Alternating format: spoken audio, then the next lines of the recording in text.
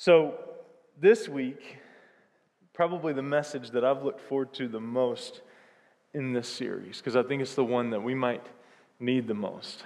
I got pretty passionate when I thought about gracing ourselves, but as I look around at how we're treating each other and how people are treating each other these days, we've got to learn, right, again, how to grace each other. And that was really the inspiration. This sermon was really the inspiration for this whole series.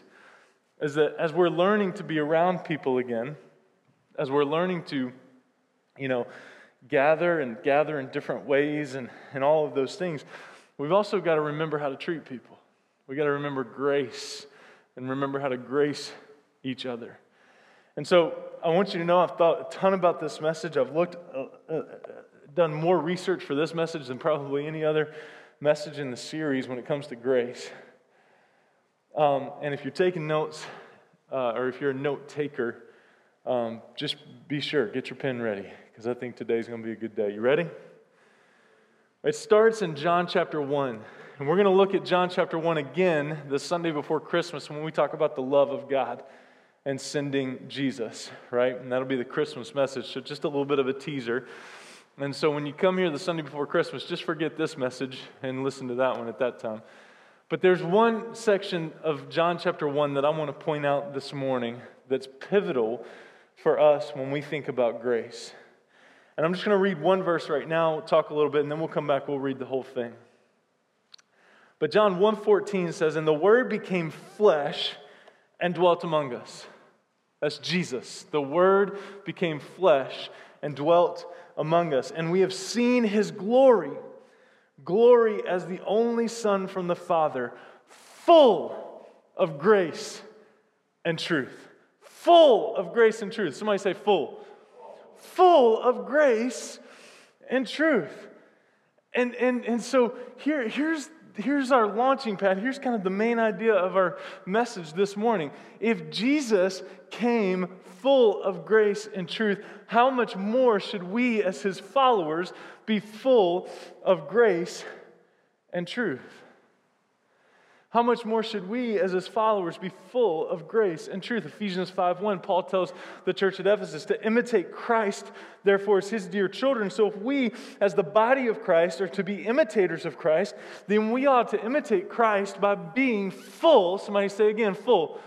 I just want to make sure you got it, of grace and truth. Not just grace and lying to each other, right? Enabling each other, tolerating each other, because I think that's one of the biggest tensions when it comes to this message. I've been asked often, how much grace is too much grace? Right? Because if I allow Matt to continually treat me a certain way, right? And show up 30 minutes late for stuff and not be there when I need Matt to be there and, continually let me down time after time after time, or make me a promise or something and then not able to deliver. And so time after time after time, Matt makes these promises to me and then doesn't deliver. And then I just excuse it and say, oh man, I'm just giving extra grace to Matt. This is an extra grace required guy. You know what I'm actually doing? It comes to a point where it's not grace anymore, it's enabling. It's tolerance. And Matt's not getting better. And Matt's not growing. And I'm getting more hurt, and I'm starting to get bitter towards Matt because Matt's just never going to grow up, is he, Emily? I'm just kidding. I didn't mean to put you on the spot there. Right? But you get the picture. And so where do we draw the line of grace, right? How much grace is too much? And if Jesus came full of grace and truth, what's the balance between the two? Because therein lies the solution. That if Jesus came full of grace and truth, then at some point it transitions from grace to truth, right? When does that happen? It's a great question. That's what I want us to look at today. There's a term that I want us to unpack. I've thrown the term around before. It's a relatively new term. It's maybe been around about 5 years or so, maybe a little longer than that. But it's gaining more and more popularity as more and more people are writing articles about it. There's now books about it. And it's this term that I've thrown around a few times called post-Christian culture. Okay, post-Christian culture. Instead of throwing that out there to you today, I want to talk to you about what a post-Christian culture is. Is that all right? Okay, so we're going to be here a while. But post-Christian is someone who has had some connection with Christianity and have chosen to reject it. Someone that's had some connection to Christianity and chosen to reject it. They know about Jesus and have just chosen not to care. Now, the level of that, they could be a Creaster, a Christmas and Easter person, right? And had some connection with Jesus and just chosen not to care the other 363 days of the year, right? They could be somebody that went to Christian summer camp, right? And for a week was on fire for Jesus and snow tubing and waffles and all these different things that they were passionate about at summer camp. And then they go home and reality sets in and they go right back to the person that they were before they went to summer camp. But a post-Christian, someone that's had some connection with Jesus, maybe they were in the kids' choir, maybe they grew up in church and then they went off to college and kind of disassociated with church, as happens so often. But they had some connection with church and have now chosen to reject it, chosen to not care anymore. And for a long time, we were considered a Christian nation. But over time, faith moved from the center to the fringes. And it shifted from something that many say is a positive to even be considered a threat by some people, by some groups of people. In fact, just the term Christian doesn't mean what it used to. There are churches, there are groups of people that even have gotten away from Christian, that will even say, we're not Christian, we're Christ followers. Right? But Christian means little Christ, so I don't know how you get away from that. But just the term Christian doesn't mean what it used to. It's taken on a whole different meaning because, in fact, most of the time when you hear the word Christian, it's somebody that's referring to a hypocrite, someone that's bigoted, someone that's hateful, even judgmental, right? And this post-Christian culture, has taken over. And the question that we want to deal with this morning that we've got to ask ourselves is, how do we faithfully represent Jesus in a post-Christian culture? How do we faithfully show grace today without being tolerant? While standing on the truth of God's Word, by not giving people Christianity light. Because here's what I truly believe, and I've said this over and over again, mostly in small groups, but I think it's come out once or twice on a Sunday morning when I didn't mean it to. I believe that we are paying the price today as a church in 2020 for the seeker-sensitive movement of the late 90s and the early 2000s that said, just come. It doesn't matter if you believe in Jesus or act a certain way. We care more about the numbers in our churches than we do about you. Essentially. And church became building this big thing, this production, paying worship team musicians and singers, pastors in super skinny jeans and deep V's.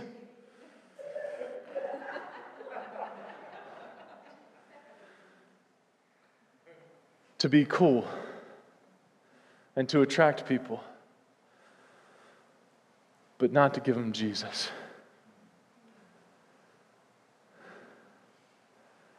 And today, you can have 10 conversations with 10 people that call themselves Christian and get 10 completely different ways of life and living. There's no standard.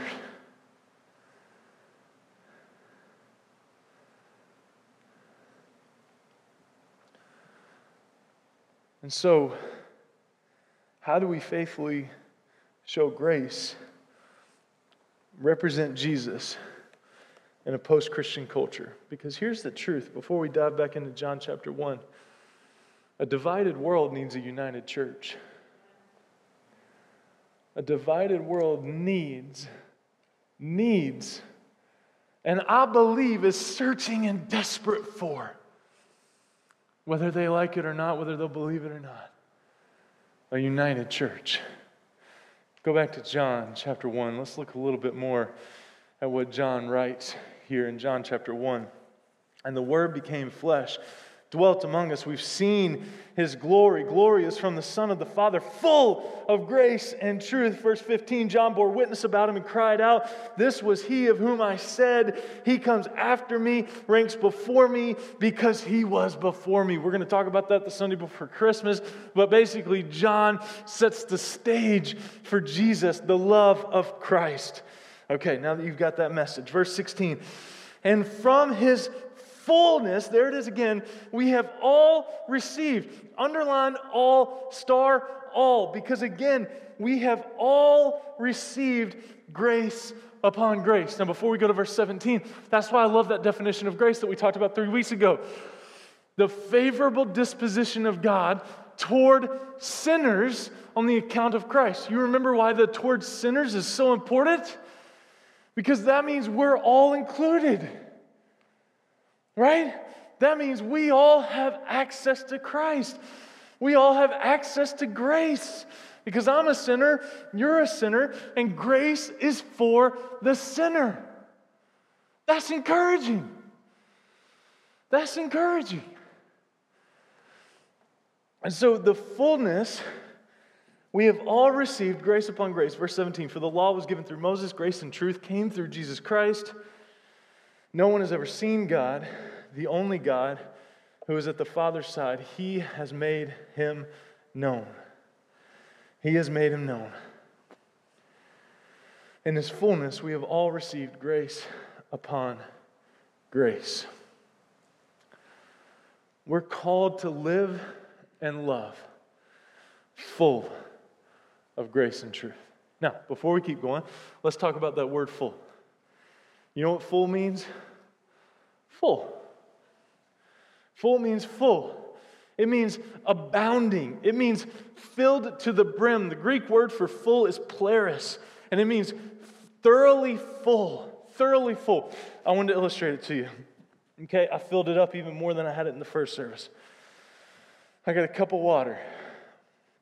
Okay? And this is a full cup of water. You know how I know it's full?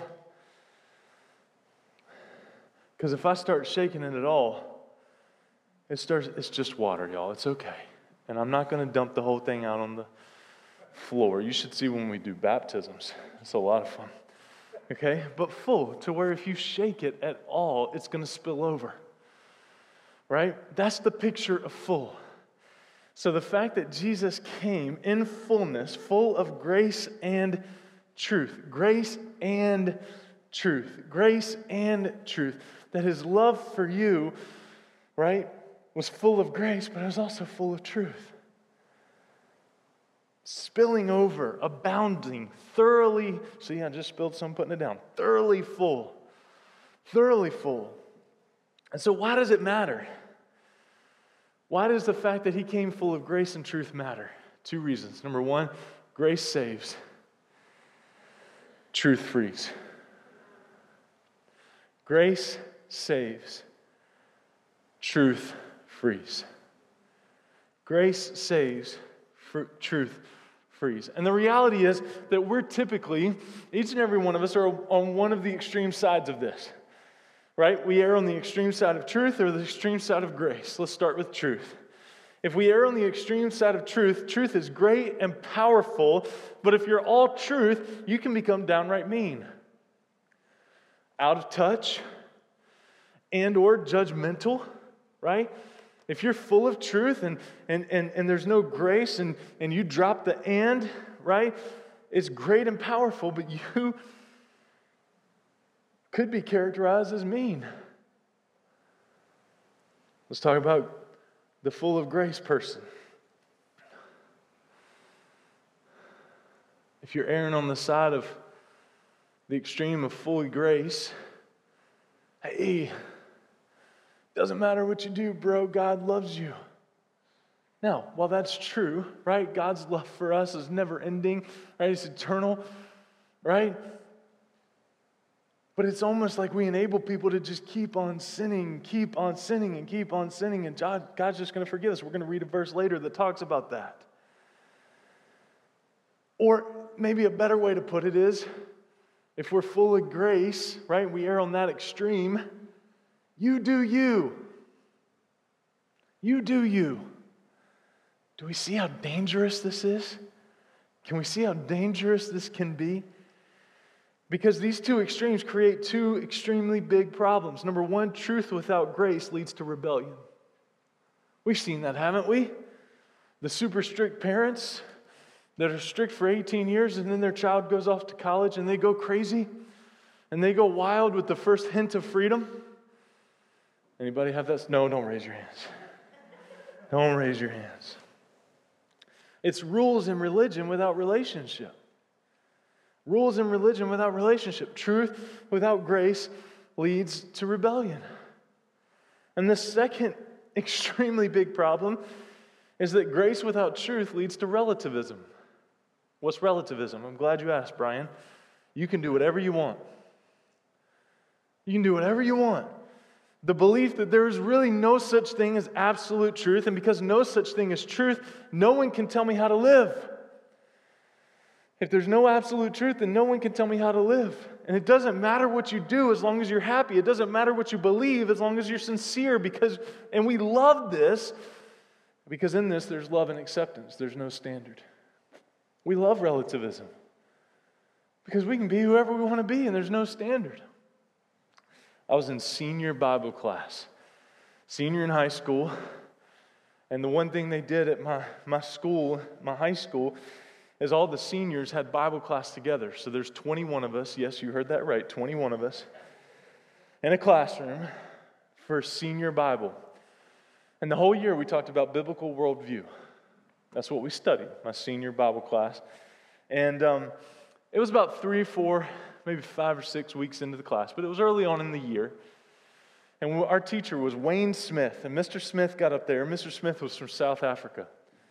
I loved listening to him talk and preach. He could put you right to sleep. His voice was unbelievable. It was so good. And Mr. Smith got up again, let's just say 5 or 6 weeks into class, and he gets behind his little lectern and he says, "Is there such thing as absolute truth?" And Mr. Smith goes and he sits down at his desk and he picks a pen up and starts writing, kind of like a psychologist, you know, he lets us kind of debate. And he's just over there like, taking notes, right? Drove me crazy. Anyway, but we kick it around for about 20 minutes as a class. The class was 50 minutes long. He lets us debate back and forth for about 20 minutes. 21 high school students, high school seniors that knew everything, right? We knew everything. We were high school seniors. We were about to graduate. We knew it all, right? And so we're debating this back and forth for about 20 minutes. We finally got to the place, as a class, 21 of us, we were so smart. We said, "Mr. Smith, there's no such thing as absolute truth." Mr. Smith gets up from his desk, comes back to his lectern, leans over it like he's looking into each and every one of our souls, and says, "Are you absolutely sure about that?" And he goes back, sits down at his desk, and starts writing again. And for the next 20 minutes, we're arguing everything that we had just argued for the last 20 minutes and come up with the fact that there's no absolute truth. Right? Scripture says that if you are going to follow Christ, it means some things. Now, does it mean the same thing for every person in the room? No. That's the beauty of God's love. That's the beauty of the fact that He created Travis to be Travis, and God knows we don't need another Travis. Right? He created Mike to be Mike, and Dylan to be Dylan, and Lori to be Lori, and Bruce to be Bruce, and we don't need another Bruce, or Dylan, or Mike. But in Scripture, following Jesus means some things. It's not just, hey, you do you. You do you. because that leads to relativism. And it's not just, hey, you got to act a certain way if you're going to be around here. You got to cut your hair a certain way. There's some piercings that you're not allowed to have that you shouldn't. I mean, we can't hold those things up. We can't. Because that's just as a dangerous extreme as relativism. If we start throwing religion in people's faces without relationship and putting God in a box and saying God can only love the people that look a certain way, act a certain way, listen to a certain type of music. You see where I'm going? So let's go a little bit deeper with that. Grace saves, truth frees. I want to look at these words a little bit deeper. Grace. The Greek word for grace is kairos. It's undeserved kindness, favor, the goodwill of God. Romans 2:4, it's your kindness, Lord, that leads to repentance. Grace saves. It's undeserved. When you get to the place where you think you deserve grace, guess what? It's not grace anymore. It's not grace anymore. Paul addresses this when he writes to the church at Ephesus in Ephesians chapter 2, verses 1 through 10. I was going to go 1 through 9, but let's just throw 10 in for good measure. Paul writes, "And you were dead in the trespasses and sins, in which you once walked, following the course of this world, following the prince of the power of the air, the spirit that is now at work in the sons of disobedience, among whom we all once lived in the passions of our flesh." Relativism, carrying out the desires of our body. You do you in the mind. And we're by nature children of wrath, like the rest of mankind. But God. Anytime you see those two words in Scripture, you know something good is about to follow. But God. I lost my place. Being rich in mercy, because of the great love with which He loved us, even when we were dead in our trespasses, made us alive together with Christ. By grace you have been saved. Grace saves. And raised us up with Him and seated us with Him in the heavenly places in Jesus Christ, so that in the coming ages He might show you the immeasurable riches of His grace and kindness toward us in Christ Jesus. For by grace you have been saved through faith. This is not your own doing. It's the gift of God, not a result of works, so that no one can boast. For we're His workmanship, created in Christ Jesus for good works, which God prepared beforehand that we should walk in them. You know the grace of God in your life. You know the grace of God in your life. Listen to me.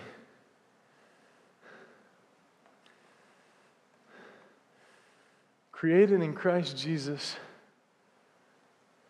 not for status quo, for good works. Now, it may not be what He's got, but it's good.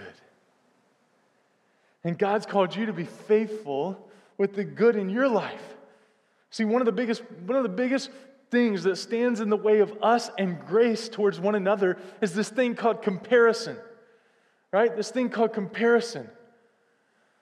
Matt and I were talking at the front door this morning about Brian walking in.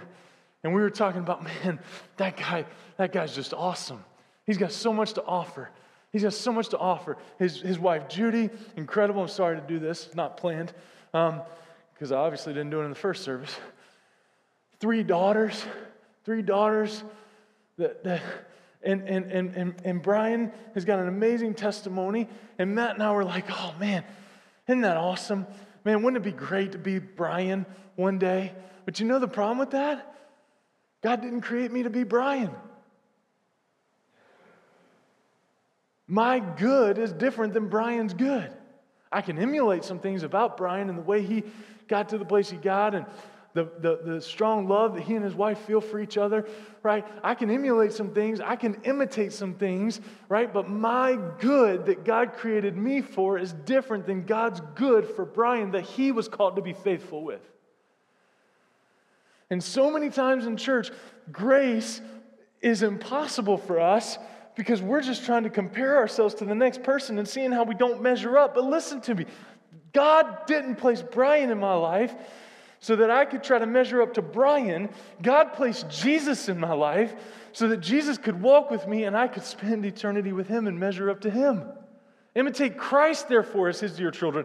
Not imitate Brian, not imitate your pastor, not imitate your church leader. Imitate Christ, therefore, as his dear children. Created in Christ Jesus for good works, which God prepared beforehand. Which God prepared beforehand. I love that. In God's grace, he's mapped it out for you. In God's grace, he's mapped it out for you.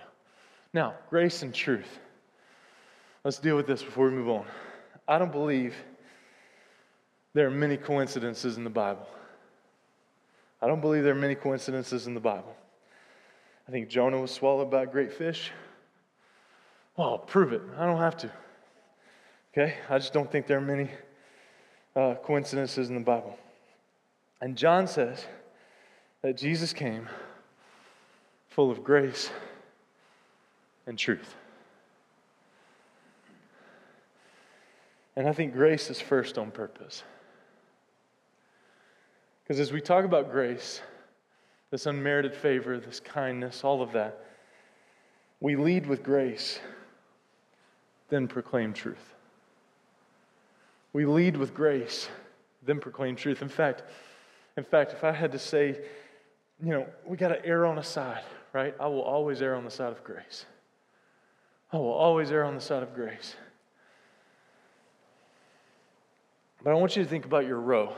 Now, I know some of you don't have anybody in your row, but think about a few people in the church, right? Just picture them sitting next to you in your row. I want to show you a typical row at Summit Church. Is that all right? Over here, we've got a mom, young mom.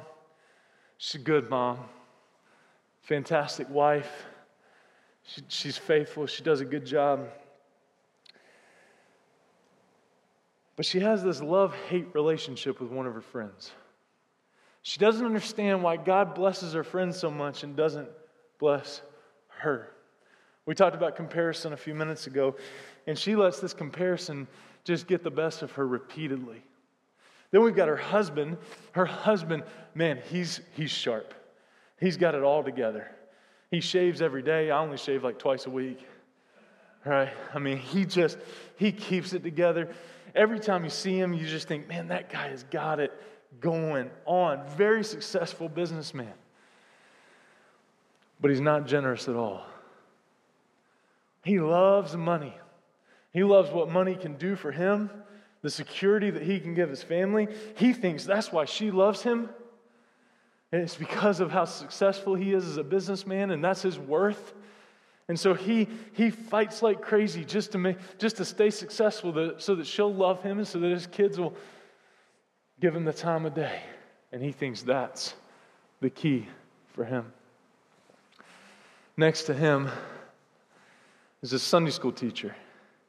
She taught him in Sunday school, and now she's teaching his kids in Sunday school. She's taught Sunday school for 30 years. Faithful, loves the Lord. But her mom did something to her about 31 years ago, and she can't forgive her. She's been hanging on to it. She's been hanging on to this unforgiveness. And every holiday is terrible for her because she just walks around on eggshells trying not to ruffle any feathers.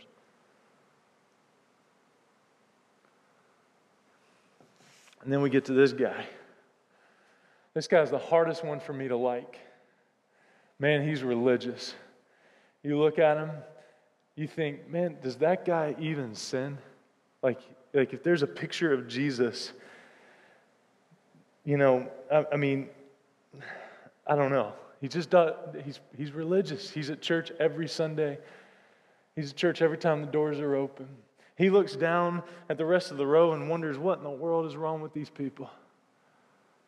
He's better than everybody. And then we get to this guy. Now, this guy is the one that I'm told about at Christmas time. Hey, my son's coming home from college, and he's coming to church Christmas Eve. So if you could just preach a really good Christmas Eve message and give an invitation, he might give his life to Jesus this year. This is the partier. This is the guy that's at every college party, ruined more relationships than he can count because he's just careless. He's just careless. Let me ask you something. Who needs grace? Who needs grace? We could keep going, couldn't we, Bree? We could keep going. We could add a chair. We could add 10 chairs up there. Who needs grace? The key thing that I want you to see with grace. Oh, sorry. See, it's so full. The key thing I want you to see with grace is that grace is something that every person in the room needs. No matter where you're sitting in that chair, in that row, we all need grace. Inadvertently, we get grace wrong. Without meaning to, we say that you have to behave first. If you believe and behave, you can belong in the body of Christ as long as you behave. That's not the gospel. Come to me as you are, and I will give you life. The body of Christ is a place to belong before you believe. The body of Christ is a place to belong before you behave. Now let's talk about truth. Full of grace and truth. Romans chapter 6, verses 1 and 2. We talked about this a little bit earlier. What shall we say then?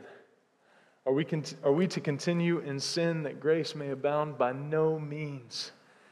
How can we who died to sin still live in it?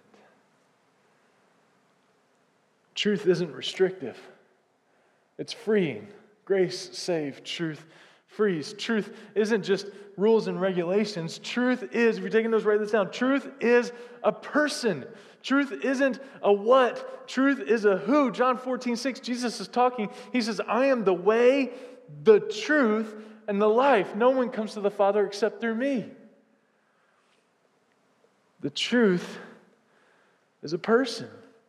John 8:31-32. So Jesus said to the Jews who had believed in him, if you abide in my word, you are truly my disciples, and you will know the truth, and the truth will set you free. Truth sets us free. Grace saves. Truth frees. So let's go back to our row. Right? We got our young mom over here. Right? Jealousy of a friend. Comparison. Listen to me, Mom. Listen to me, young mother. God loves you. He's crazy about you. He desires you. He wants your heart.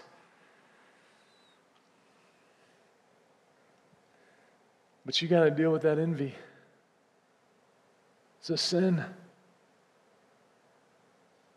And the way you just talked about her to your two other friends and gossiped, that's a sin too. And the truth is, you got to deal with that. You got to deal with that. Listen to me, businessman. I'm proud of you. You're good at what you do. You're good at what you do. You've built a successful business. I'm so proud of you. But it's better to give than to receive. The truth is, you can't take it with you. And it'd be awesome if you would write a check this morning.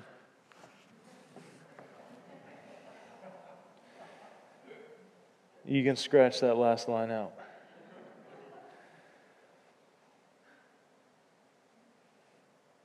The Sunday school teacher. Aren't you tired of holidays being miserable?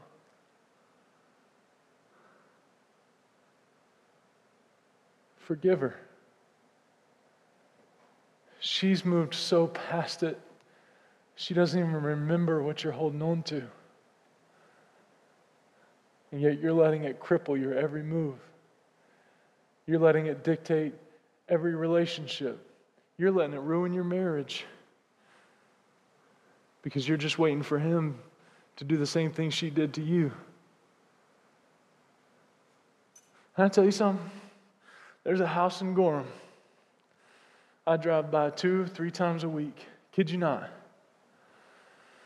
And every time I drive by it, I start feeling frustrated because of how he treated me.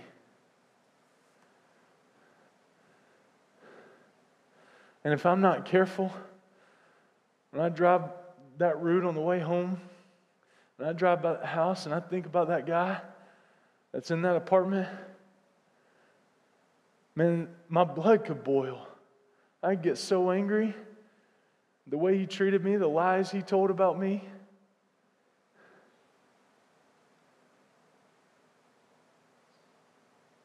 But there are days I walk around Hannaford just praying I run into him so I can give him a hug. I know he didn't mean to. I know unforgiveness. I know forgiveness is hard. But I'm not going to let it cripple me. And the truth is, if you're battling unforgiveness, how long are you going to let it cripple you? I know it's flippant, and I know Disney wants to tell you to let it go.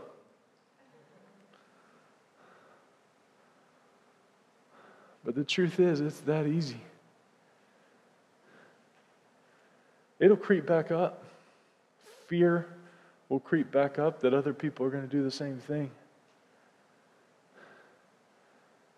But unforgiveness can be toxic in your life. To the college guy or girl, listen, man, you've hurt more people than you realize. And you're having fun in the moment, but you're sitting there thinking around at midnight, 1 a.m, the next day. You're broken, you're empty. The truth is, there's a better way. There's a better way. There's a better way. And his name's Jesus. I mean, in that same verse, John 14:6, I am the way, the truth, the life. He's not just the truth. This Christian life is not just a bunch of rules and regulations. That Bible over there, it's not just a rule book. It's a life plan. It's a life plan.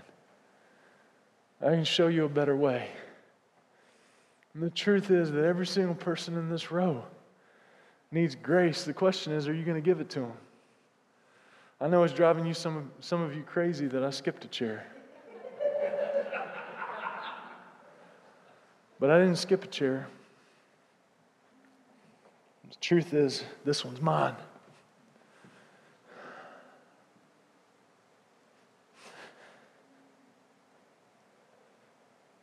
I said a little earlier that this is the hardest person for me to like. You know why? Because I know this guy. I know him in and out. When I moved up here January 15th of 2011, never forget driving to Maine. I Googled Chick-fil-A. And that night, January 15th, we drove like 2 hours out of the way just to try to get to Chick-fil-A in Massachusetts. We couldn't even find it. Waste of time. But I came here because I was coming to save you. I was coming to save Maine. Just like that little kid in that senior high school Bible class, I still knew everything. And I thought in 6 months, this church would be 800-900 people. They'd write about me. They'd invite me to speak in big conferences with like Andy Stanley and all these cool guys that I thought I wanted to be like. Let me tell you something. If you sit in this chair And if I walked down this row and this resonated with you, the truth is, pride comes before the fall. You either humble yourself or God will do it for you. And I know that. Because I wasn't smart enough to get it the first time. He had to do it a second time. God has broken me twice in the last 10 years because of my pride.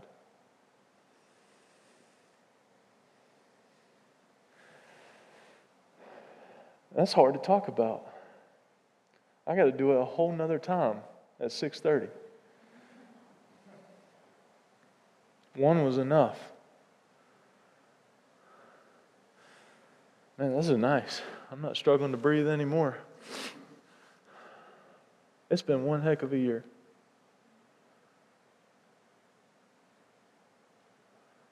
Y'all, I can't tell you the number of times in the last 10 months I've doubted myself. If we're doing the right thing, if we're putting you in danger, I still worry about that. The last thing any of us want is to end up on the front page of the Portland Press Herald. We're trying to do this as best as we possibly can. And I promise you, the next time we have a global pandemic, the next time we face social unrest like we did over the summer, we're still dealing with it, aren't we? In 4 years, when we have another election as fun as this one, I'll do a better job. I know what to expect now. And Dylan and Ian have shown me they can accomplish pretty much anything.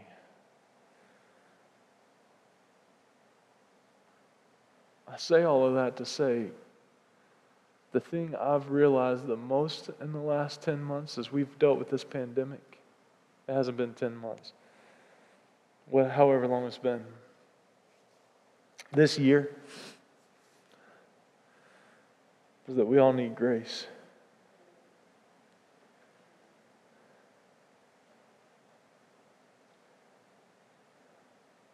I need grace.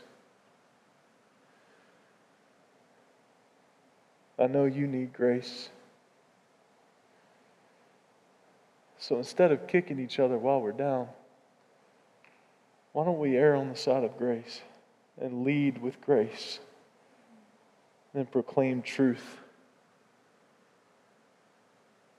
I experienced this in a big way a few years ago. I told you, it took me twice. I decided one night that I was going to confront a guy that was just like me. Dwayne, you've probably seen this, right? You can see how it's going to go for them. And you've experienced the pain. You've felt it.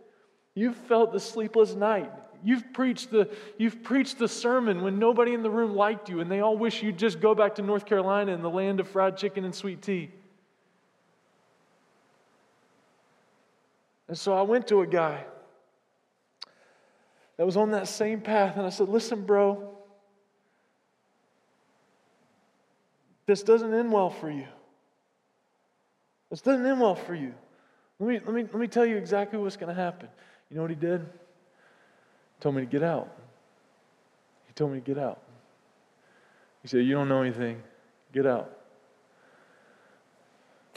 Yes, sir. Got out. I didn't lead with grace. I tried to go in there and just tell him the truth. I didn't lead with grace. Lori, I didn't earn the right to be heard. And so many of us with the best of intentions,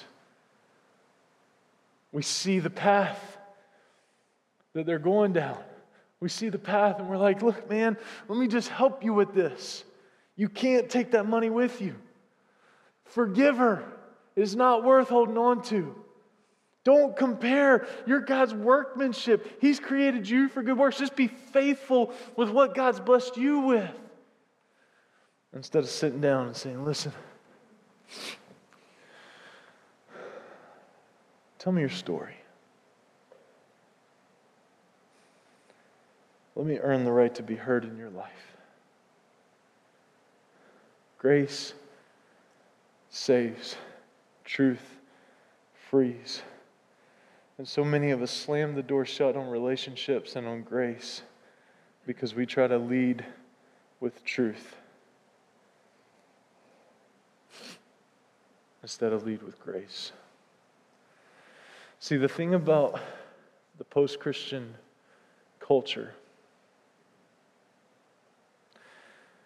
it's not Jesus they have a problem with. It's the distorted view of Jesus that we're giving them.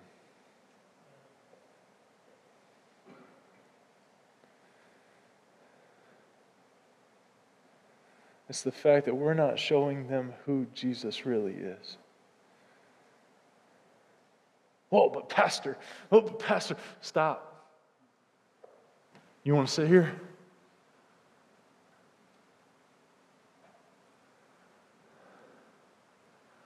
We've got to humbly come back to the place where we recognize grace, true grace, has to come first. I'll never forget sitting in an office about 2015, playing darts with Dylan. That's what we do around here when it's not Sunday morning. I'm just kidding. They've taken the dartboard away now. I don't even know where it's at. We were much more effective back then. We were talking about grace and truth. And out of Dylan's mouth, he said this: you can have truth without grace, but you can't have grace without truth. Grace without truth is tolerance. Grace without truth is not grace. And if Jesus came full of grace and truth, how much more should we exhibit grace and truth? I've got more, but just like in the first service, I feel like this is where we need to close it down. And my question for you is very simple. It's kind of twofold. Are you experiencing the fullness of God in grace and truth? Are you experiencing the fullness of God? And are you reflecting the fullness of God to others in grace and truth? Are you reflecting I'm tripping over everything, Christine. Are you reflecting the fullness of God in grace and truth? Typically, I would say this is the week, right? Family's going to be around. You may not be gathering with family, but I want you to think about the people in your life. Think about the people you're going to see this week. Think about the people you're going to ride in the car with when you leave here. What's their need of the hour? What's their need of the hour? And are you willing to reflect Jesus to them? Lead with grace. Proclaim truth.